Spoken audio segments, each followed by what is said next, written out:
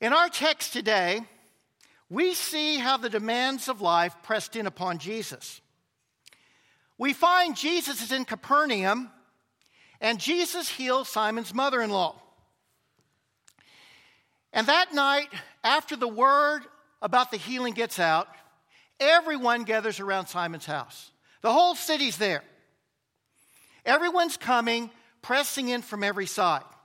Now, I can just picture it. Everyone's calling out Jesus' name, trying to touch the hem of his garment. People are pressing in, trying to touch Jesus. How did Jesus deal with that pressure of daily demands? And how do we deal with it? How do we deal with it? Well, think about that for a moment. How do we deal with those pressures of daily demands? Well, you know, one of the most serious problems we face today, and I think you will all agree, is the problem of burnout. The problem of burnout. Burnout is when you give and give and give without ever refreshing, renewing, or restoring. You just keep pouring it out, and nothing ever comes back. And at the end of all of that, you come up empty. And you not only come up empty, you end up at that place of exhaustion, which is beyond empty. That's burnout. Exhaustion beyond empty. But there's an alternative to burnout, and that alternative is balance. Balance. You see, if we don't stop to take the time to build balance in our lives, and we give and give and give without ever refreshing, renewing, or restoring, we end up exhausted beyond empty.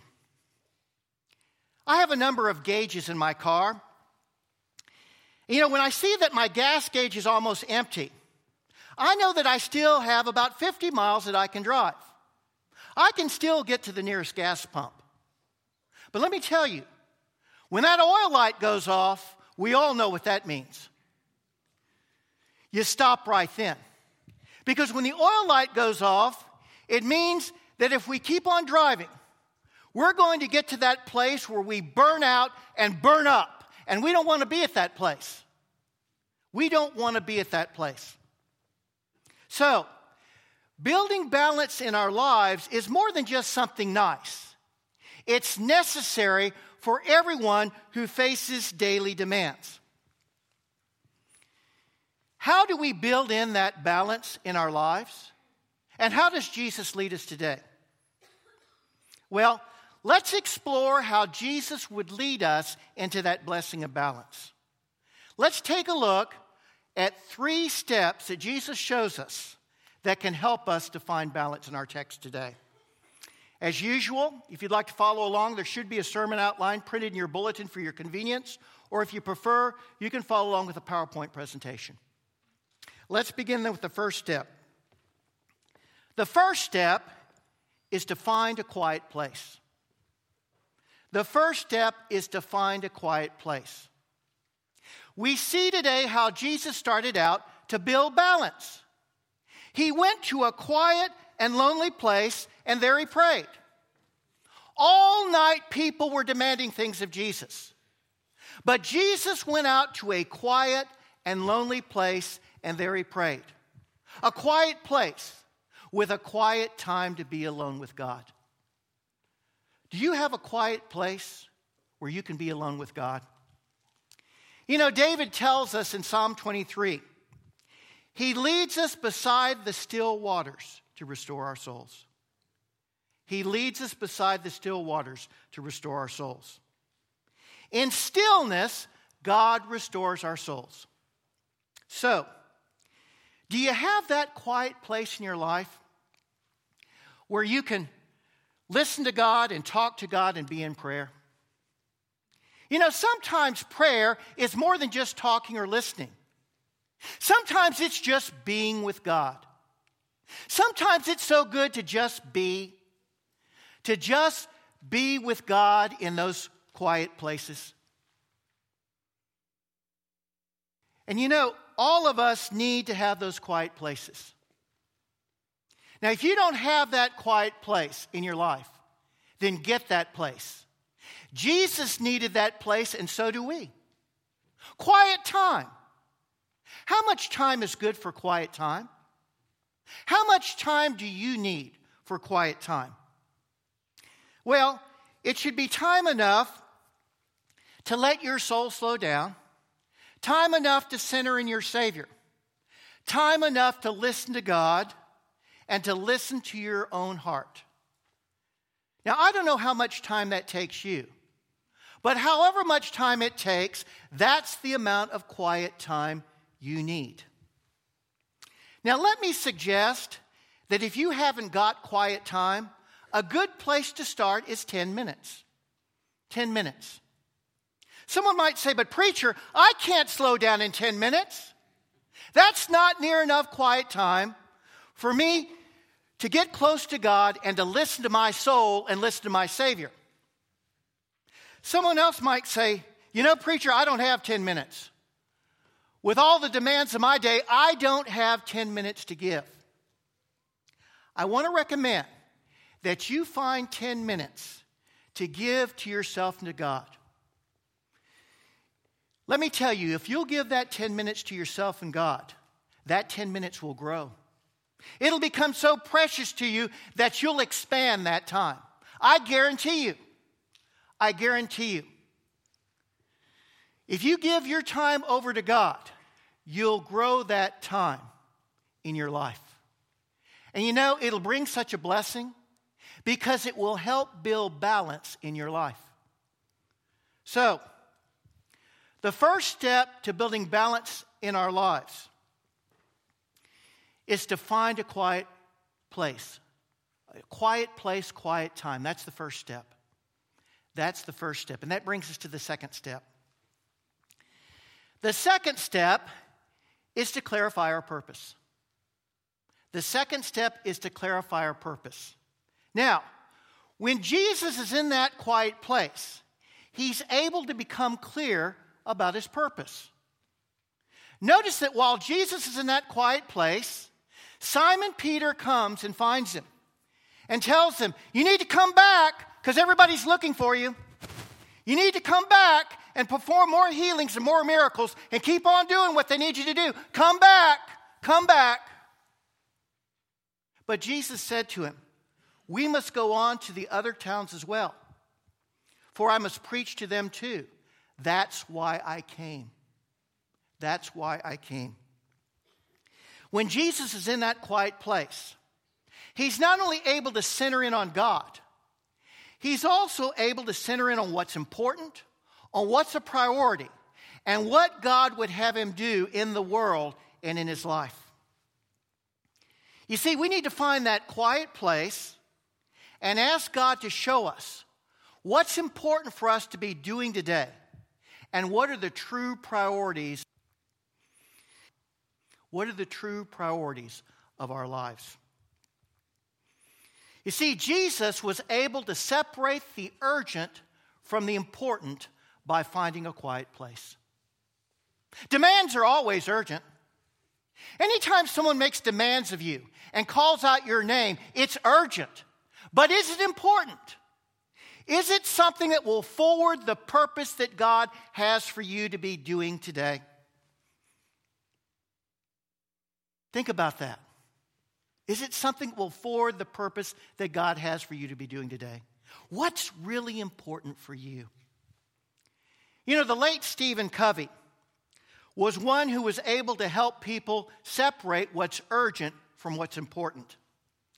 He suggested that we begin by organizing our time. In other words, he said that we should find balance. And we find balance by organizing our time, our priorities. Learning to separate the urgent from the important. And that's what Stephen Covey tells us to do. So, how can we do that? How can we separate the urgent from the important? Well, you know, we need to do that by setting priorities. By separating what's urgent from what's important. And that's not always easy to do, is it? It's not always easy to do. We have so many things on our plate, it's easy for us to mix up the two. And you know, there comes a time in life when we have to separate the urgent from the important. There comes a time in life when we have to say no to the things that are good and worthy and worthwhile, so that we might say yes to the things that are truly important. Let me repeat that. If you don't hear anything else I say this morning, this is the most important point. And there are times in life when we have to say no to the things that are good and worthy and worthwhile, so that we might say yes to the things that are truly important. You know, if you're sitting here this morning thinking to yourself, I can't remember a time that I've ever said no to another person's request, then this may be the time that you need to start organizing your priorities. It may be the time that you need to be clear about your priorities. You know, Oprah Winfrey once said, I've learned along the way that I can't have everything, I can't do everything all at the same time. It's about setting boundaries. Setting boundaries are what you say yes to and what you say no to, where you let your yea be yea and your nay be nay. And boundaries can bring balance to life. They can bring balance to life. You know, that's about saying yes to some things and no to other things. That's about boundaries. Jesus said, that's why I came. That's why I came. He was clear about his boundaries. He was clear about what to say yes to and what to say no to.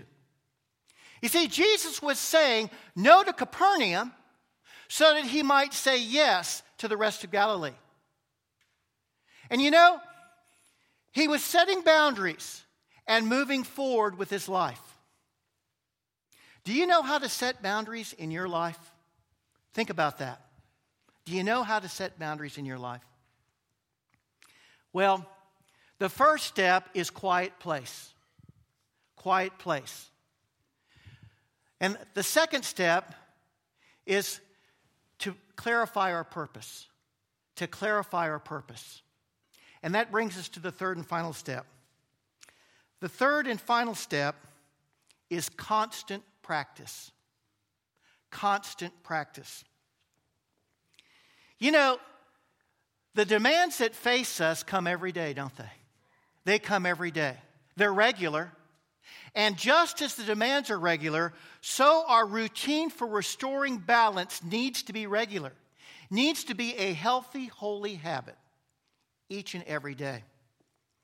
I can guarantee you that as Jesus traveled throughout Galilee, that scene repeated itself over and over again. In almost every city that Jesus entered to heal people and perform miracles, they always wanted him to stay. They always wanted him to stay. I can guarantee you. And I can also guarantee you that he always said, I need to move on. I need to move on. It was a constant practice. A constant practice to build balance every day. We need to have balance in our lives. Jesus needed that balance, and so do you and me. We need to have that balance. I want to close with a true story. You know, several years ago, I served as an interim pastor at a church in South Houston called Cokesbury United Methodist Church. Now, the senior pastor, had taken a break for a couple of months. He was what we call on sabbatical. And while he was gone, I was filling in for him. One morning, I was sitting in my office, and a middle-aged lady who'd been a member of the church for quite a while came into my office. Her name was Candy. I said, Candy, have a seat. Good morning. And she said, well, Pastor Darrell, I don't want to take up your time, but I would like to ask you a question. I said, sure, Candy, go ahead. What's the question? And she said, well, I'm a little bit embarrassed to ask this because I don't quite know how to ask it. And I said, well, go ahead. Don't feel embarrassed. Go ahead and ask the question. And so this is what she said. She said, Pastor Darrell, how do you pray? Pastor Darrell, how do you pray? Now, I could have suggested that she read any number of excellent books on prayer, such as the one we're using for our core groups, Moving Mountains. I could have directed her to any number of excellent Bible studies on prayer and excellent DVDs on prayer. But you know what? I didn't do that. I didn't do that. You know why? Because I believe that sometimes we can spend so much of our time studying about prayer that we never actually get around to doing it. We never actually get around to doing it. So instead of directing her to a book or a Bible study or a DVD, this is what I said. I said, Candy, you just start talking to God like you would speak with your best friend. Pour out your heart to God. Share with God all of your hopes and dreams, all of your fears and failures. Share it all with God, because God already knows your mind and your heart. You speak with God every day like you would speak with your best friend. And the more you do that, the more natural it will become. She smiled and said that she would, and then she got up and left. But that's not the end of the story. A little over a month later, she came back into my office and she was beaming with joy. She explained to me that she had tried what I had suggested. And she said she not only felt comfortable praying by herself, she now felt comfortable leading others in prayer. Practice makes perfect, folks. And what's true for prayer is just as true when it comes to building balance in our lives. You see, the more we practice doing that, the more natural it will become. The more natural it will become. Well, in conclusion, quiet place, clarified purpose, constant practice, moving forward and building the blessing of balance in our lives, caring for ourselves so that we might care for others. That's balance. That's balance. Whoever has the ears to hear, let that one hear what the Spirit says to the church. Amen.